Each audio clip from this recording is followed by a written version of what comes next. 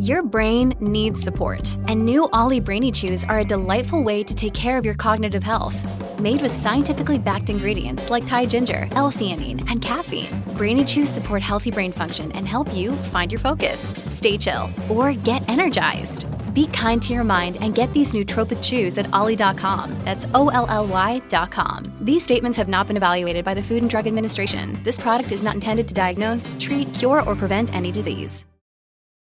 When you need mealtime inspiration, it's worth shopping Kroger, where you'll find over 30,000 mouth-watering choices that excite your inner foodie. And no matter what tasty choice you make, you'll enjoy our everyday low prices, plus extra ways to save, like digital coupons worth over $600 each week. You can also save up to $1 off per gallon at the pump with fuel points. More savings and more inspiring flavors make shopping Kroger worth it every time. Kroger, fresh for everyone. Fuel restrictions apply.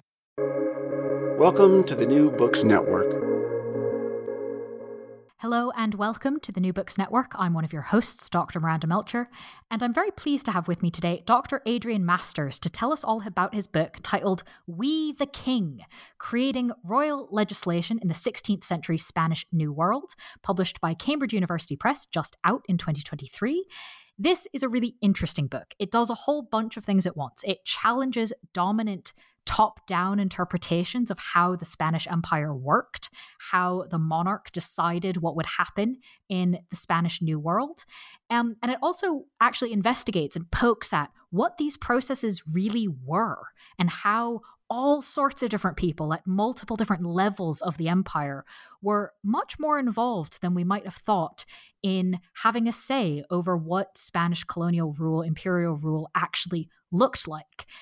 So this book is kind of doing some really interesting stuff in terms of historiography, in terms of the top level of our understanding of the Spanish Empire, and also at the same time getting into the weeds of what actually happened practically on a day-to-day basis. In some senses, I even felt reading it, you could smell the parchment, you could smell the paper that was being discussed. So Adrian, I'm so pleased to welcome you to the podcast to tell us all about your book. And thank you so much for having me and for organizing this. I'm really happy to have the opportunity. Thanks. Before we dive into all the things of the book, though, I was wondering if you could maybe start us off by introducing yourself a little bit and explaining sort of how and why you came to write this. Sure. Yeah, my name is Adrian Masters. I got my PhD in 2018 from the University of Texas at Austin. The question of where I'm from and all that is sort of, I always have to ask, like, how much time do you have? But the long story short is my parents are both American. I was raised in a small town in Costa Rica. I've since lived in a couple different countries. The short story would be I've lived in the United States, Mexico, Spain, Italy, Albania, and currently Germany. That's the short story. And right now I am the head of a research group at the University of Trier, which is a university it's in Germany, quite close to the border with Luxembourg.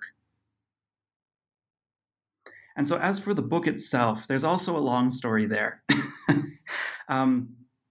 So this book is actually the monstrous outgrowth of the first chapter of another book, which I'm still slowly writing. And that book was supposed to be about the invention of the legal term mestizo. It's this category which means part indigenous, part Spanish. Experts will know that this is very important, this category for Latin America. It's very important in Latin American identity, and it pops up in the 1500s in all these royal decrees. And so as I was hunting around for these royal decrees, reading them carefully, I found out that they were basically the king's response to petitions. And then I started matching the petitions, which I was finding mostly in the Archive of the Indies in Seville. And then I thought, well, no problem. I'll just, start the book and I will refer to the existing literature on Spanish imperial petitioning. There wasn't anything really. I mean, you really had to read between the lines and deeply kind of shake certain books to find evidence of petitioning, but there wasn't a book about petitioning. And so this first chapter of this book just sort of ballooned and got horribly out of control, and now it's a book. So I'm hoping that in the next 10 years or so, I'll be able to actually write that book about mestizos, and this is sort of partly my effort to clear the path for this book. But there's, once I started getting into the issue of petitions, always keeping the sort of bottom up legal categorization problem in my sight, I realized that I was sort of saying something that other scholars were generally not saying. So scholars are really interested in the history of racial categorization in the Spanish Empire. And there's this famous racial hierarchy, the so-called sistema de castas, the caste system, which is supposed to have been sort of created by the crown from the top down as this monarchy tries to keep everyone in their place. You have Spaniards, Afro-descendants, indigenous peoples, and then they start to have kids with one another, and then you have to create this whole system to keep everyone in place. Now, what I was finding was the exact opposite. So there's a major bottom-up factor. In fact, it's the dominant factor. And so as a grad student, I thought that was a really good opportunity to sort of, flip the narrative. And I went to my then advisor, Jorge Cañizares Guerra, and he really encouraged me to make this about petitioning and to aim big, to try to rethink as much of the empire as I could. And so that's basically what the book is an attempt to do. Thank you for taking us through that. You're certainly not the first author I've heard from that says, I meant to write something else, and then I went and looked for the secondary literature and realized, hang on a second, I need to do this first. And quite often really interesting books come from that. So given having read this book, it makes a lot of sense that was one of the impetuses for it. And I like this idea of kind of looking at the big picture, trying to understand kind of the big thing of what was happening. And I think it's that level I'd like to start asking you some questions about on the book. And the piece I'd like to start is this idea in terms of petitioning, right? You have to have kind of someone who is making the petition and someone that they are then petitioning, right? There's two actors implied by that. So can you tell us about kind of in this context, what was this ruler-ruled exchange that interestingly you call a fiction? So can you tell us kind of what this is, how it's fictional, and what role it's playing in the functionality of this multifaceted empire? Yeah, great question. So when I first started to encounter this sort of bottom-up movement of, petitioners dominating the process of sending letters to the king, for example, there was a sort of model that I was playing with, the so-called empowered interactions model, which a lot of Europeanists have been playing with for about 20 years, in which the state grows because it benefits people and people use it. And so there's this sort of dialogue between different social groups in the state, and it's sort of a form of communication that benefits everyone. That is certainly how the Spanish king and vassals understood the matter in the 1500s. Of course, the more I read things, the more I became convinced that while this was happening, it was also imbued with all of these kind of impossible or very unlikely elements.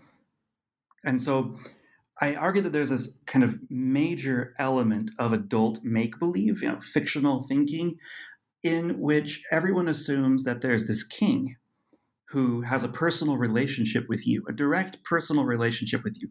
He owes you things, you owe him things, different things, but there's a sort of relationship, like a father and a son or something, or a lord and his servant or something. Now, this series of fictions about kind of face-to-face communication, obviously they don't really work because it's a huge empire, and it doesn't have a very big population, actually, and there's enormous distances, huge logistical challenges that would prevent, face-to-face dialogue. It's not possible. And of course, then you have a king and you have his ruling council of the Indies. But once you look at how many people that consists of, it might be like a dozen people making any sort of decisions about the entire New World. And in Costa Rica, we say that they're just four cats, son cuatro gatos, four cats running the whole empire. So this idea that everyone's being listened to, and then also this listening is sort of a personal relationship, that's the very core fiction, I think, of vassalage and communication. And really, it's a big fiction in the empire. So about this adult make-believe, there's also a series of other fictions which are necessary to keep this core fiction going. You need that to believe that the king is being watched by God and that his conscience is in danger if he doesn't listen to the poor and the weak and those who are subjected to injustice, or just doesn't listen in general. Vassals also believe that God was sort of looking over their shoulder, and that's one of the reasons why they said they had to tell the truth. But another, there's other sort of more less supernatural elements here. For example, if you're living in central Chile, you need to believe that your physical letters are kind of contain your soul, that you're sending your soul in a piece of paper all the way to Madrid. And that's also a fiction in a way, partly because some of the letters don't always get there, and yet you sort of have to pretend they will. And then you need to believe that the king is the author of royal decrees, even though, as we'll be seeing, that's really not the case. He writes, "I, the king," on his decrees, but the authorship of these decrees is extremely complex. The idea, ultimately, with all of this fictional scaffolding, is that the Spanish Empire is sort of a dialogue of different people's volitions, vassals' volitions traveling through time and space to reach the king. And then when the king's decision has been made and he says, yes, this should be a decree, his volition makes the decree magically, this piece of paper magically become a legal document, which others have to obey. And so the idea is to trace how people make these fictions, which creates a very real system, and which is quite functional, quite inclusive, but it's based on a lot of fictions. And then there's another element, well, two other elements really about this fictionality. One is that people have to actually exert labor to produce these fictions. It's not just enough to say people wrote petitions. There's a whole bunch of work in creating the document. There's a whole bunch of work in transporting the document. There's work in the Council of the Indies interpretation of the documents, the storage of the documents, the retrieval of the documents, and of course the king is also working too. And so there's this whole element of work which kind of pushes against the ideas that this is just the king doing it. A lot of the fictions fall apart a little bit when we look at the labor side. We can sort of demythologize. But when people demythologize these things at the time, for example, when they tried to steal a petition, destroy a petition, or fake a decree, we find also that violence was there. There's a really interesting and difficult case of an Inca, part indigenous, part Spanish, descendant of the Incas who lives in Seville, and he forges royal decrees and is sentenced to be pulled apart by horses and have his hand cut off. Ultimately, he gets away because he's an Inca and is only sentenced to a lifetime of hard labor. But so there are these different elements of labor and violence which are always sort of lurking around the corner in this story, and finding those points of friction was important for kind of providing a sociology of how people come to believe in an empire of communication. Okay, so for any listeners who didn't understand what I was talking about in terms of the big picture that this book is looking at, that answer quite fabulously gives us the whole context of why it matters. Why are we looking at these petitions and what does it tell us? Because as you've just described for us, Adrian, it tells us rather a lot. So now that we have that kind of context of why this matters and the ways people are thinking about it and why we want to figure out how they were thinking about it and why, let's tell us a little bit more about the actual decrees. What did they look like? How long were they? What were the kinds? What are the ones you're focusing on? If we're talking about petitions and decrees, like, what are the decrees? That's a really essential question for the whole Spanish Empire, and also for the way that people think about the Spanish Empire. Very briefly, royal decrees sort of symbolize, for many historians in the 20th century, less so in the 21st, but still it's very latent in the historiography. Royal decrees are supposed to be these ubiquitous, extremely numerous documents which the kings use to control every element of people's lives. Now, I'll, of course, be pushing against that myth, but it's worth keeping in mind that just in the 1500s alone, and just for the New World, not for the Spanish Empire's other areas, just for the New World in the 1500s, the king signed around 110,000 royal decrees, which is a lot of royal decrees. I think that might be one royal decree per every 30 inhabitants of the entire Spanish Indies, the Spanish New World, around the year 1950. That's a lot of documents. Most people would have seen them, probably possessed them. So what were they? They were generally pretty short documents, about a page or two long. They were always handwritten. I mean, you could make a copy and print it, but the king and his council never did that. They were always handwritten. They have a little cross at the top, it's invocation of God. And then you have the text, and the text features the addressees, who's it for, who's supposed to implement the decree. The implementation actually could be pretty much anyone. So it's not just a document sent to a local official. It could be sent to a person who requested it, a concerned party, etc. It could go to a nunnery, or to an indigenous man, or to the governor, or to all of the bishops of the New World at once. After this address, there's a descriptive section, sort of the background, what's the problem. And this is really important to the book. There's a section in this descriptive component in which the king says, I have been informed, in the passive voice, that yada, yada, yada. And of course, this is pointing to a petition. And in some cases, if historians are lucky, the decree even says, such and such person informed me. The nuns of Mexico City informed me, for example, or the indigenous people of such and such town informed me. Then there's a section of the decree after this in which the king says, you should not do X, Y, Z, or you should do X, Y, Z, or you should investigate, or something like that. It's pretty compact. Then you have the place where the king signed it, the date, and then the king's signature, I, the king. Then you have the secretary's signature and the minister's signatures, just to validate that they were part of this. So that's royal decrees in general, but there's actually two families of royal decrees. One is decrees de gobierno, which means sort of administrative decrees. And then there's another group called de gracia decrees, which are related to privilege, grace, fundamentally. I would say about 90% or more of royal decrees are actually about privileges or pardons, travel licenses, or patents. They're super interesting, but they're not the subject of this book. I'm interested in the gobierno side, the administrative side. And these made up, like I said, about 10% of these 110,000 decrees. There's lots of different estimates of how many gobierno decrees there might be. And actually, there's quite a lot of overlap between a privilege and an administrative decree in some cases. But more or less, I would say, depending on how you count them, there's between 2,000 to 10,000 of them for the 1500s, probably more like 10. Some of them were about very narrow local topics, like where a window in a university in Mexico City has to go. And then there's really, really, really vast themes in some of them. Like, for example, all natives of Mexico have to learn the language Nahuatl.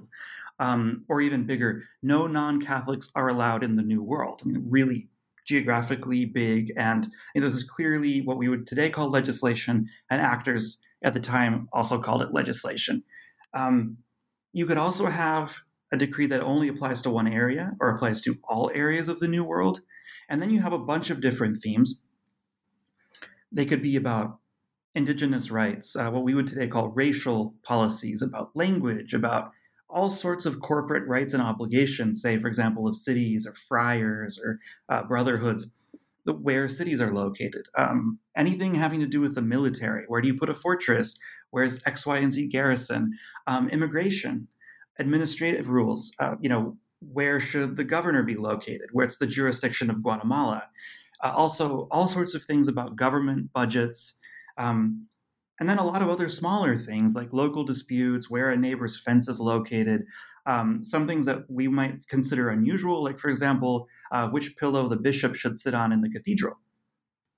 Now, and I also just want to clarify something. This is not litigation. These are just simple petitions which one person sends. It's not Adam versus Steve or Susie versus Rebecca and they take things to court. It's not like that at all. It's just a single simple document. I'll explain more about that later, which one can send directly, and no one checks or vets your petition on the way to the king. So then the question is, why should anyone study these gobierno decrees, these royal decrees with administrative themes? I got there because that's how the legal category mestizo arises. That's how a lot of the Indies' so-called racial categories acquire meaning. You can rethink the history of racial categorization. Where does it come from? Why does it emerge in this time period? By looking at gobierno decrees. And then you can also rethink the whole Spanish Empire, because these decrees really mattered in lots of ways. And in the vast majority of the historiography, these decrees just sort of pop up from the king, and then they go to the Indies. No further explanation is given. And this, of course, adds to this sort of sense that these kings are control freaks or authoritarians.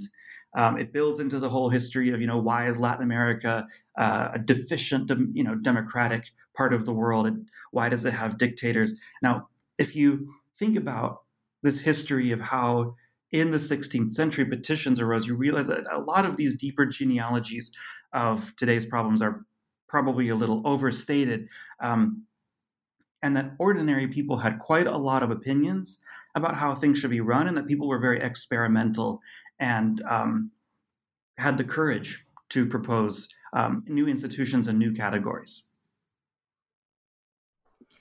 So that kind of leads to the obvious question.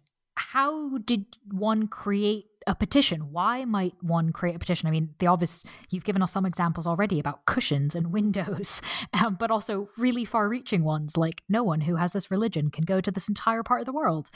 But can you take us through, I guess, maybe I'm almost in my head imagining like a flowchart. Like, how was a petition created? Who was doing this? Was it really everyone? Yeah, this is a big part of the fiction, right? I mean, the fiction is that anyone who is a subject of the king has the king's ear. And so how everyone was that everyone wasn't quite so simple. Although I would say in the final analysis, overall, quite a lot of people could petition, but it wasn't as easy for, say, an indigenous widow to petition as it was for a Spanish viceroy or governor. So basically, gobierno petitions are really simple in format, and they don't have very many rules. They go straight to the king. You don't have to pass them through any local authorities, and you don't have to stamp them with anything necessarily, not in the 1500s at least. So if you could write, you could send a petition just like that. There wasn't like a 10 peso fee for processing it. You could just send it in the mail or with a friend who was traveling to court. Now, of course, we have to remember two important things. First of all, of Spanish men, probably only 75% could coherently assemble a petition. And then I think maybe it's the number for women is quite a lot more reduced. Maybe 15% of women would have been able to put a petition together in terms of literacy. And then, of course, we have to remember Spanish is a tiny minority language in the New World. Most people speak Nahuatl or Mayan or Purépecha or Muisca or Quechua or Aymara or something else. So if you're indigenous, you do have to rely on intermediaries. Now, the good news for people who didn't even write necessarily in Spanish is that the New World had a lot of intermediaries who could provide these services, the service of helping someone with a petition. Indigenous people managed to, of course, a lot of them learned Spanish or Latin, but those who didn't or just wanted a little bit of assistance could normally find either informal assistants like priests or friars or just anyone to help them write a one-page document. They could also, if they lived near cities, the crown paid for certain solicitors and procurators to provide these sorts of services for free. So there's quite a lot of unpaid intermediaries, friends, allies, and so forth who do help indigenous people write. There's also paid assistance. You can also pay an agent to see the case through. You could even pay an agent if you have the money to go all the way to the court, although that was, of course, extremely expensive. So what we also see is you might have, for example, translators, and the translators might also stand before a notary and say, this is really what this document says. It's in Mayan, Yucatec Mayan, it's in Purepecha or something, but this is legitimately what it says. And then the notary might help the indigenous petitioners kind of certify that the Spanish version is the same as the indigenous version, so that the volition of the indigenous person is authentically traveling then to court. I would also say that the world of these intermediaries is very masculine. There weren't women intermediaries helping write these things, and some women in the New World say to their relatives, "I'm sorry I haven't written you in Spain.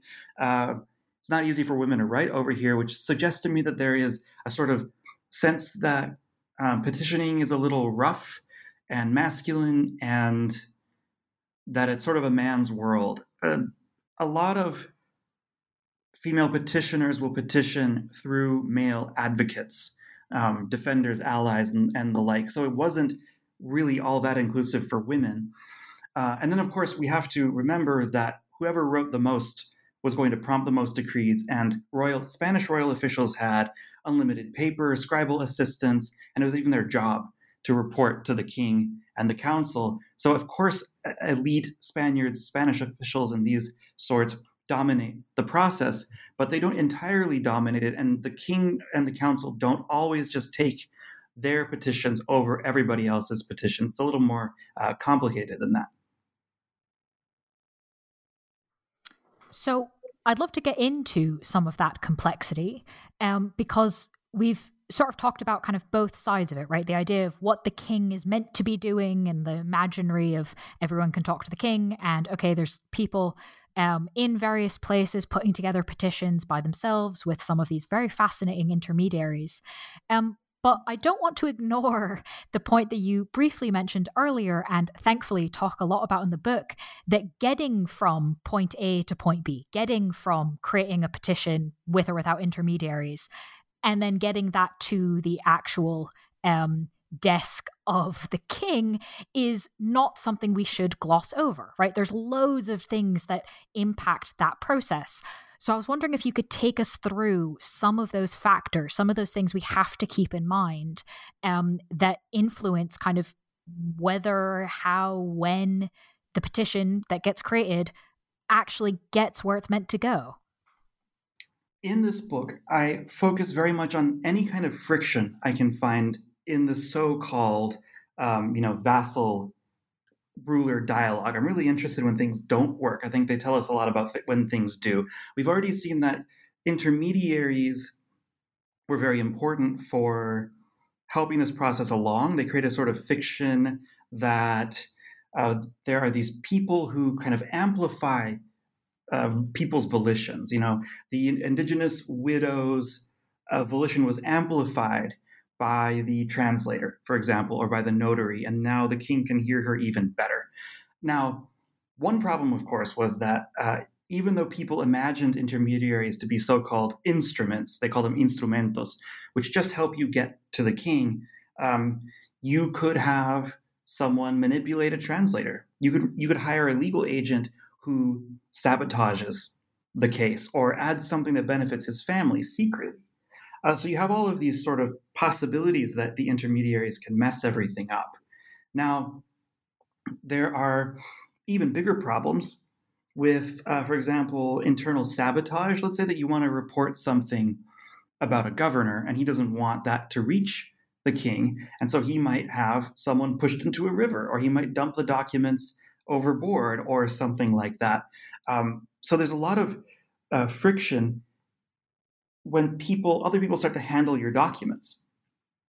And then there's this matter of logistics, right? You have to get a document from, say, Potosi, which is today in Bolivia, all the way to Valladolid, where the king was currently resting. that's a whole ordeal. And that's where labor is really obvious. This book talks a lot about labor. You couldn't move these petitions without the labor of, for example, indigenous trail sweepers. You couldn't move these documents without the children who worked on boats. You couldn't move these without Afro-descendant muleteers. And in some parts of the empire where you don't have these actors, it really makes a big difference. For example, merchants moved a lot of letters. And if you lived close to Spain, but there weren't any merchants, you were in a big pickle. If you lived really far away, but you had merchants who traveled often to Iberia, then you were in a much better situation. So there's a lot of inequality in how these logistics networks were distributed. There's other problems too, which don't come from inside the empire, they come from outside the empire. So, for example, British pirates, big problem for the Spanish Empire because they're capturing the boats that have petitions in them. Let's say that a sovereign indigenous group just says, you know what, we don't want to be part of the Spanish Empire, so we're going to rise up against the king, and then they block the path. That could block towns for years, potentially. If there was a group of runaway Afro-descendant communities, might also block a river or several towns from communication lines. And you really see this in a piracy crisis. The British are attacking very heavily in the 1570s to 1590s. So the Spanish decide to build the Armada system to protect ships. But this means that the petitions that travel on ships are slowed down by years sometimes. And if the Armada is late and it gets into a bad weather pattern or something, and the captain says, I think we have to stay here for the year, in Havana, for example, the petitions could be set back for years. So 10% of petitions arrive to court extremely late. So what most people would just do is they would write 5 copies of the same petition and send them by different boats and just sort of hope that they arrived. And we know that a lot of them did, because there's hundreds of thousands, if not millions of them in the Archive of the Indies today, fortunately. Which is quite shocking, really, when you think about all of the obstacles that they had to overcome to get there, but of course, very useful for historical analysis. So I'd love to kind of ask you about that mass of them, just the sheer numbers that we have. Looking at these numbers, these groups of petitions, what sorts of themes can we see from them kind of collectively? What does it tell us about what people were trying to change about the empire and how it worked? That's a very tricky question, and I don't fully answer it in the book because it is so difficult to account for local variation and change over time throughout the entire Indies when it comes to the specific themes of royal decrees. So, for example, in 1490s Santo Domingo, where the colony is just getting started, you're going to see lots of things about just sort of the basics of colonists' society setting up in the tropics. Then, if you fast forward to 1530s Mexico, you're going to see a lot about what to do with friars competing with conquistadors over indigenous towns. And if you go to 1540s Lima, you're going to see a lot about how does the crown put down rebel conquistadors, and how do you manage all this gold they stole from the Incas. And if you go to 1550s Panama, it's going to be about merchants. If you go to 1560s Cusco, it's going to be about the Inca royal family and indigenous customs, and it just goes on and on and on.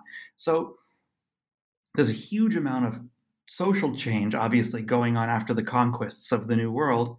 And as society develops and new actors enter the picture, there's sort of all of these different phases and kind of fads in terms of what people are petitioning for. I would say overall, the first 30 or 40 years of the establishment of each one of these societies features the most creative and conflictive proposals, which have a lot of new racial categories, a lot of proposals about how to organize jurisdiction, who should be in charge and how much power should friars have.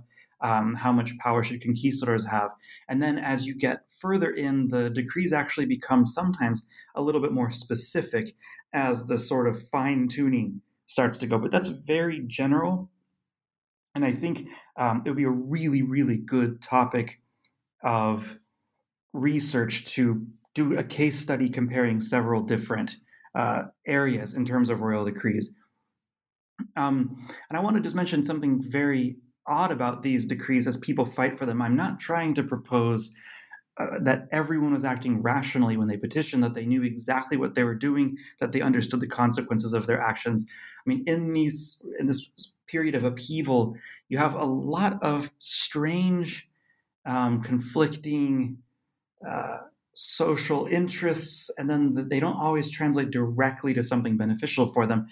For example, you have a group of Black subjects in Mexico petitioning to restrict indigenous merchants' mobility. They don't want these merchants traveling from town to town, and you're thinking, what does this have to do with them? Or you might have friars arguing for the reduction of the construction of their own monasteries, saying that they're too big and they're too opulent. So the petition and response system is also full of a lot of weirdness, and it sort of, for that reason, sometimes resists tidy models about historical change and actors' interests and that sort of thing.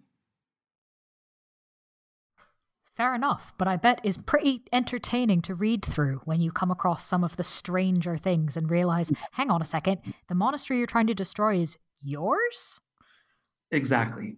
Very strange stuff. I bet. Speaking of kind of, I don't know, strange components, is today we're very used to this idea that governments don't really move very much, right? But we also, it's quite commonly well known that courts used to move all over the place, that there wasn't one seat of government. And to be honest, I didn't really ever think that much about kind of, well, at some point that must have changed, right?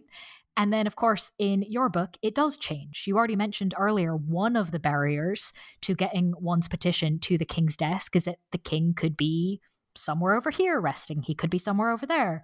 But Philip II does actually change that. He decides to move the court to Madrid, and it becomes a much more permanent location. What impact did this have on this petitions process and the wider ecosystem of government? Yeah, it really must sound strange to sort of modern listeners or readers that the Council of the Indies is, we think of it as this major institution, and it might have, 8 ministers, and they're basically living half the time in sort of, a monastery in some small town in Spain as the royal train or the imperial train is moving through town, and they're basically being pulled around on an ox cart. And that's really important to this story. And I'll be talking about that a little bit more afterwards. It has a huge, huge impact on the overall kind of process that council ministers had to go through. They developed very limited decision-making technologies. They didn't really have much of an archive. Now, they also, in some ways, had a benefit which arose from this distance, this constant movement, is, a rolling stone gathers no moss, or at least very little moss. And so the Council of the Indies remained somewhat impartial because it was always moving.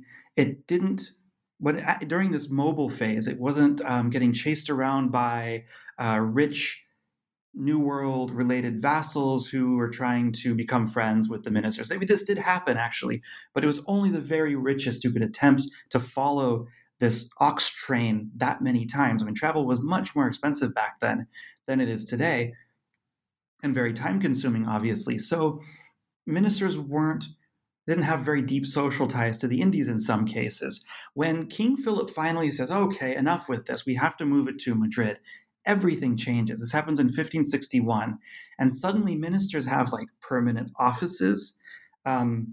They can assemble an archive or several archives which they can refer to.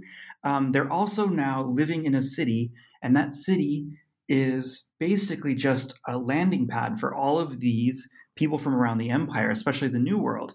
And a lot of these are wealthy and pushy New World elites and petitioners.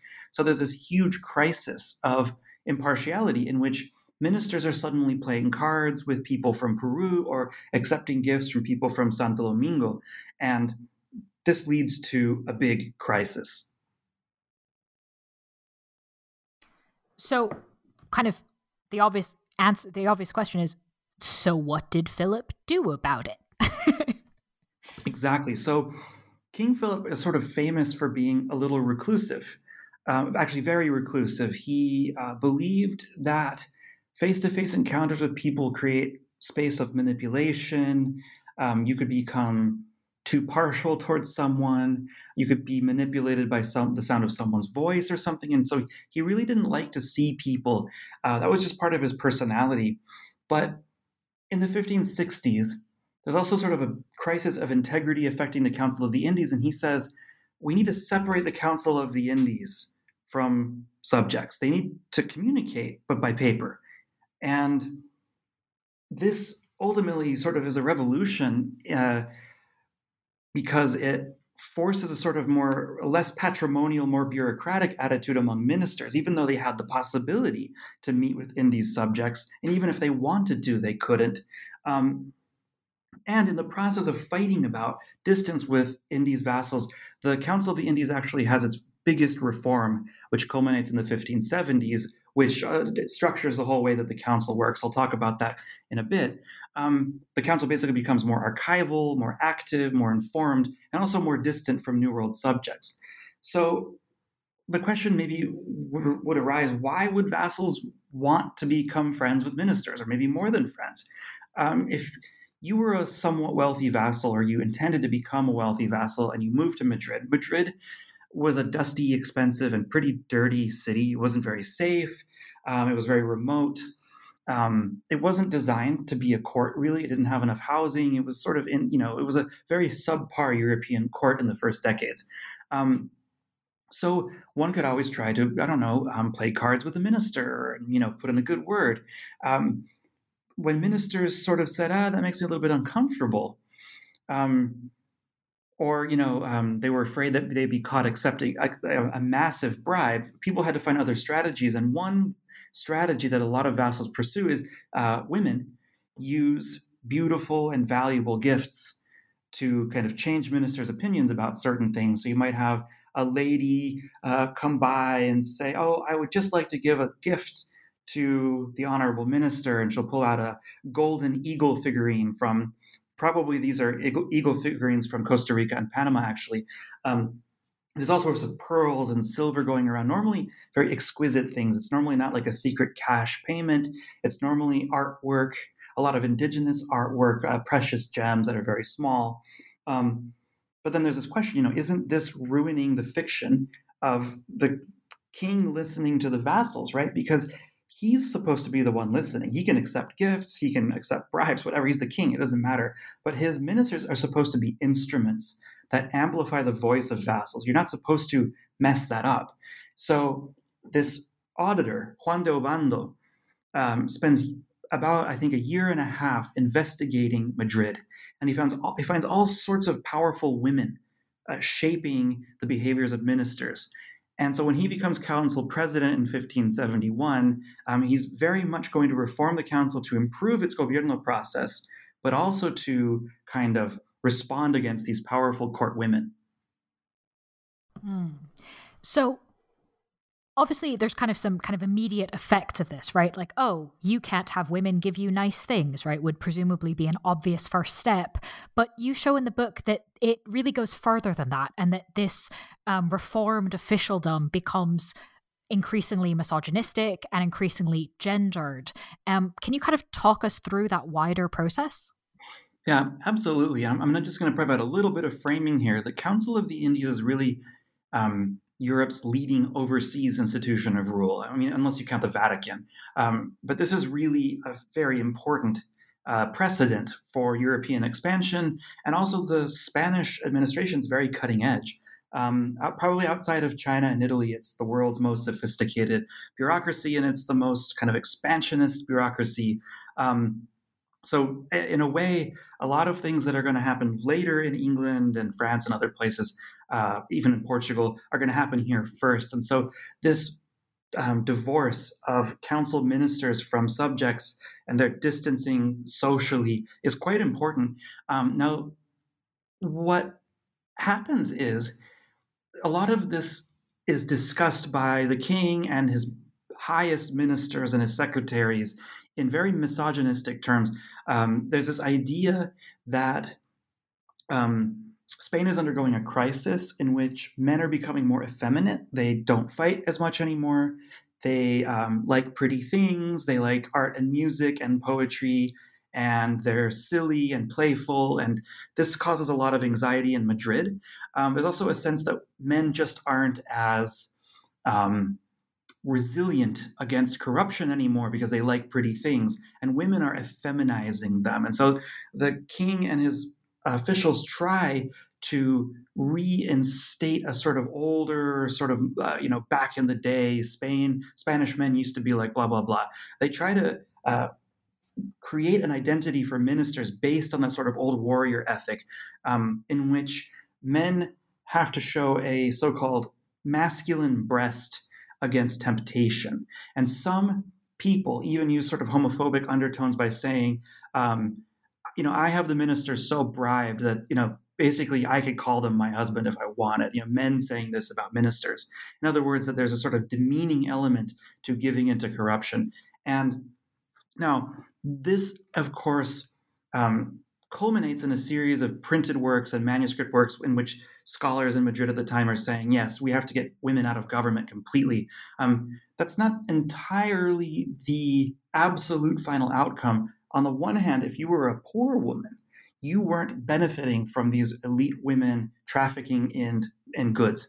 So, for example, if you're an indigenous widow, it's not of much good to you that a very powerful slave owner from Santo Domingo is in Madrid doing these things. So it might have made the playing field more impartial for those who weren't as powerful. And the other thing is that we do still have evidence that there were, of course, women petitioners that continued to petition, and some individuals who were directly connected to the Council of the Indies and these scandals about corruption would later actually write certain treatises saying, I think women should be able to run the empire just fine. So there is a little bit of a pushback. However, I would say between the 1560s to 1600, there's a strong association of a distant masculine official whose counterpart would be an effeminate, silly man who gives in to gifts and the joys of gambling and women and so forth.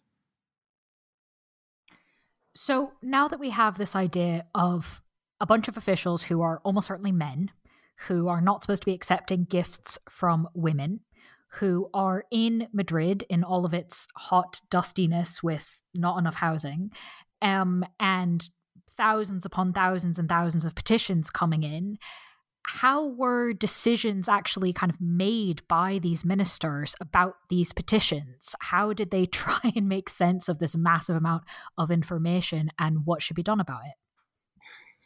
Yeah, this is 2 whole chapters in the book deal with these problems. I got a lot of questions as I was writing the book, surely, of course they answer the Crown responds to a lot of petitions, but it must reject some of them. I mean, we can be pretty sure that with around 10,000 royal decrees de gobierno, the council is saying yes, maybe to too many, and they sort of feel that way too by the late 1500s.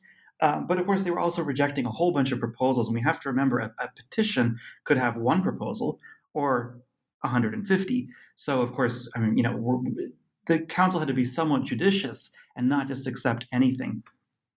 And so these chapters about the decision-making process also sort of try to engage with this scholarly formula. A lot of scholars have, in the last 30 years, argued that archives equal power, that states need archives to be powerful. And of course, colonial archives also equal colonial power. But when you think about the Council of the Indies riding around in its ox cart in 1530, you're thinking, they had power in a way. It was the power of communication, but archives weren't a part of that. Now, if you jump ahead 70 years, archives were a part of it. So then the question is, how does one make archives powerful? They're clearly not inherently powerful, and not all states even have archives. But so who makes archives powerful? What makes them powerful? And what kind of problems might a government have if the governments don't have archives? So that's what these two chapters are supposed to do. And I divide them into two phases. The first chapter is about when council ministers are in their ox carts, roving throughout Europe. Council ministers had a system of values. They wanted to spread Catholicism. They wanted to defend the empire, the interests of the monarch, and they viewed their duty as being the defense of vassals, including Indians. But that's very general. It's not going to get them very far when they get a specific petition. So they have a certain amount of reading strategies. They might try to look at the source and figure out, is this true or not? They might also, if they're lucky, get a sort of dossier, or maybe in the mail, they might get multiple simultaneous petitions, which might have different points of view. And so from this multi-perspectivity, maybe they can find bias, although that was pretty rare.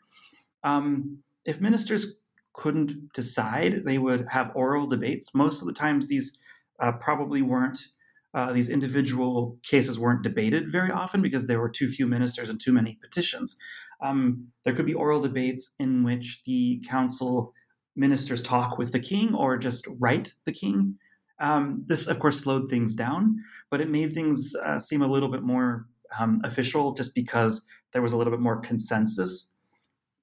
Now, we also have to remember that council ministers don't have a lot of time and they don't have big archives, so legal references aren't very rich in the beginning. You have royal decrees, which the kings themselves have signed, and ministers could consult them. It's sort of surprising that you don't see more ministers consulting Spanish legal corpuses or traditions. Or, for example, you don't see a lot of references to the Old Testament, to natural law, to common law, to canon law, or other laws. And I haven't found any evidence of that. And I think the real reason is just those are very time-consuming sources to read or tease out. So ministers don't have the time. Then you have committees, juntas. The king might say, okay, we really need to solve this as a crisis. And they might call together theologians. And then you really do see this sort of Spanish law, the Bible, all these sorts of things. Or they might call together experts who just know about things. For example, what's the dividing line between Portugal and Spain and Asia? That's not something that you can figure out by reading medieval Spanish law or the Bible. You need facts. But not a lot of reliance on experience. You would think that ministers would have been in the Indies and would know all about this, but the emperor and his son didn't really trust officials who had been in the Indies too much. And so we don't see very many ministers with this background. And a very common approach is just to say, dear Indies officials, here's a royal decree, please investigate this, and you tell us what you think should be done. So that's also an easy way out. The absolute most extreme was to send a commissioner to the New World and say, you need to go there and figure it out. And that always bombed because they just got bribed when they got there. So the council couldn't really rely on that. So if we jump to the 1560s, we see lots of improvements. Suddenly in the 1570s, you have legal sources being indexed. And there's even a reference book. So you could be like, oh, this is a problem about municipalities and jurisdiction. Go to page whatever, and then there's a list of the royal decrees. That really helps speed things up. And it takes away a little power from petitioners because they're not phrasing things, they're not prompting things as often. The council can say, yeah, no, we've already decided on that. You also get a lot more factual reference works. The President Ovando in the 1570s tries to get all these crazy descriptions of the Indies, and all these vassals have to report what it's like, and that doesn't really work out. But ministers start to collect the best petitions into different thematic groups, so about 30 or 40 thematic groups. Also, we have to remember, now we're in Madrid. So maybe someone wants to find out, why did the ship sink in Chile? Well, we have a sailor who was on board in Madrid. And so ministers might pull him off the street and say, could you please tell us what happened? Another two, these are probably the two most important technologies, I would say, of decision-making is, well, I'll start with the first. The first is the Franciscan commissioner. So there's this idea that the Franciscan order has, and they propose it to the council. They say, hey, what about if we put one of our guys in the council? And every time we get a petition from a Franciscan, from Venezuela, or from Peru, or whatever, we'll give it a read. And we'll see if what it's saying is true. And they start to actually use this to cut down on radical pro-Indian arguments and that sort of thing, which is really chilling, because this was a big promise of the Spanish Empire, was that there was communication. And now there's a guy in the council sort of censoring things. But this doesn't spread to other groups, which is probably a good move by the emperor and by the king to not sponsor this sort of project.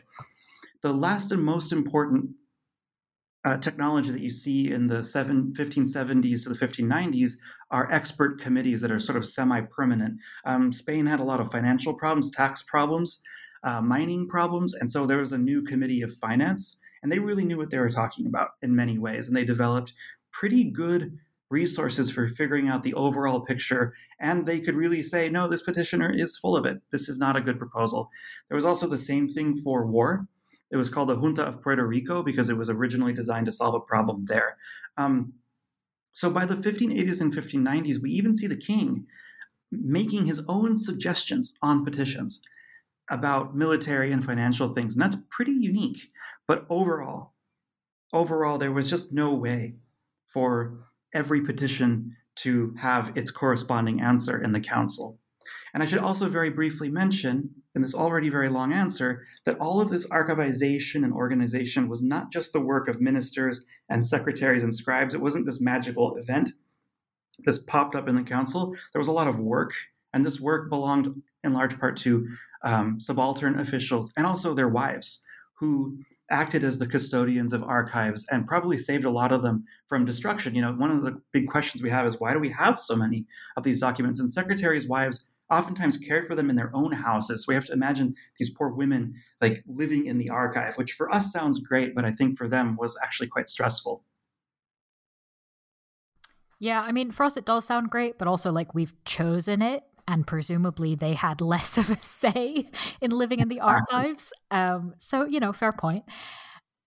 I'd love to, now that we've taken such a wonderfully deep dive into kind of what this actually looked like and what the petition process was like and who the different actors were and what circumstances they were operating in, almost zoom back out kind of to where we started and think about sort of overall looking at this bigger picture. How do you find that petitioners were able to shape big stuff, not the cushions or the windows, but institutions, legal categories, via this petition system? Yeah, that's the real sort of, where it all comes together is strangely in a really small, maybe the smallest part of the whole book in terms of size is just the little words in the decrees. The phraseology of these decrees is coming from petitions. The ministers are so busy and the subalterns are so busy. They just take the petitions, successful petitions, phraseologies, and pop them into the decree. And that really forces us to rethink a lot of stuff. There are whole traditions, for example, the decolonial tradition of scholarship on Latin America, which sort of views Europeans as a unified group, and there's sort of already a modern state which is already sort of seeking to dominate the new world in very specific ways. There are lots of other kind of sub-myths associated with this tradition, like, for example, the top-down creation of racial categories and this production of this, caste system with 168 subdivisions of different people. And what I try to show by looking deep into the phraseology and matching petitions to decrees is that's not really how it worked in the 1500s. I mean, yes, it's a very, for the time, a very impressive administration, I would say. By the 1590s, yes, the council knows quite a lot, or can know quite a lot, but that doesn't necessarily account for the fact that the ultimate fiction of this whole empire is that it's a bunch of people and their king, and that he has to listen to them. So this archival stuff is interesting. It's important. It helps the Spanish administration do a lot of stuff, but it's not supposed to crowd out communication. And taking this communication-centered approach, I think, helps us rethink, for example, where racial categories come from. Almost anything, budget stuff, religious rules, all sorts of things can really come from this. And it's impressive, I think, to see ordinary people, non-elite groups, for example, participating in categorization of others. I think that's really also a surprising element of this story. For example, there's a group of self-described mulatto residents in Mexico. I mentioned them. They try to limit the freedom of Nahua Indian merchants in 1571. And what's so curious about this petition is that they introduce a category into Spanish royal legislation that isn't in any other decree or legal book or anything.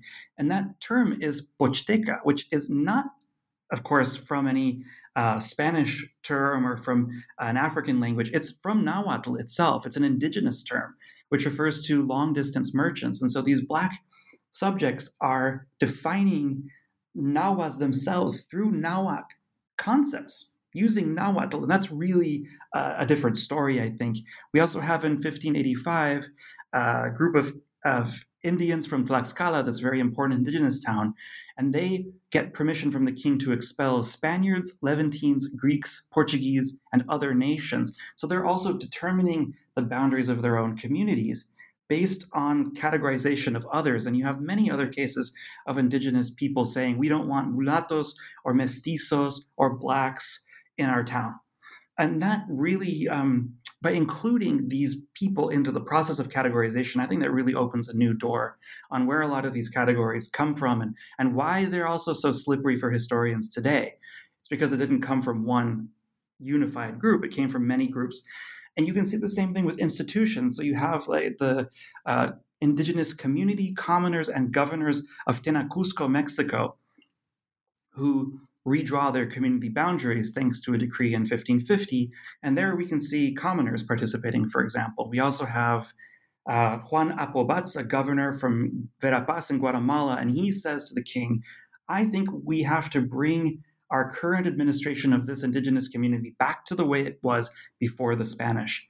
And that's in 1555. And that shows you could also use royal decrees to make things more indigenous. It's not always making things more Spanish. And there's a whole bunch of other examples of indigenous people using decrees to push back against friars and clergymen, forcing officials to act in different ways. So they're not just affecting each other, they're affecting everybody.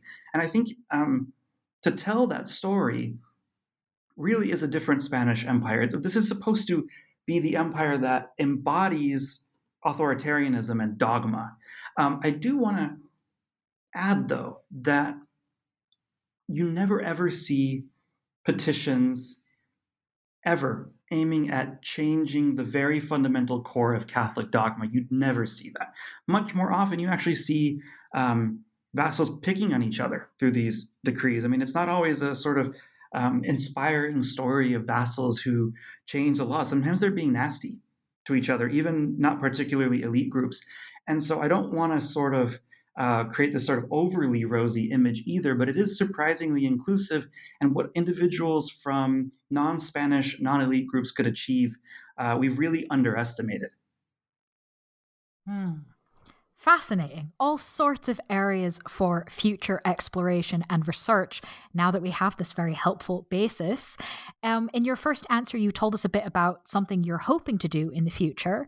So I'll ask, I suppose, again, as my final question, now that this book is out, is there anything in particular you're looking to work on next? So many things, unfortunately.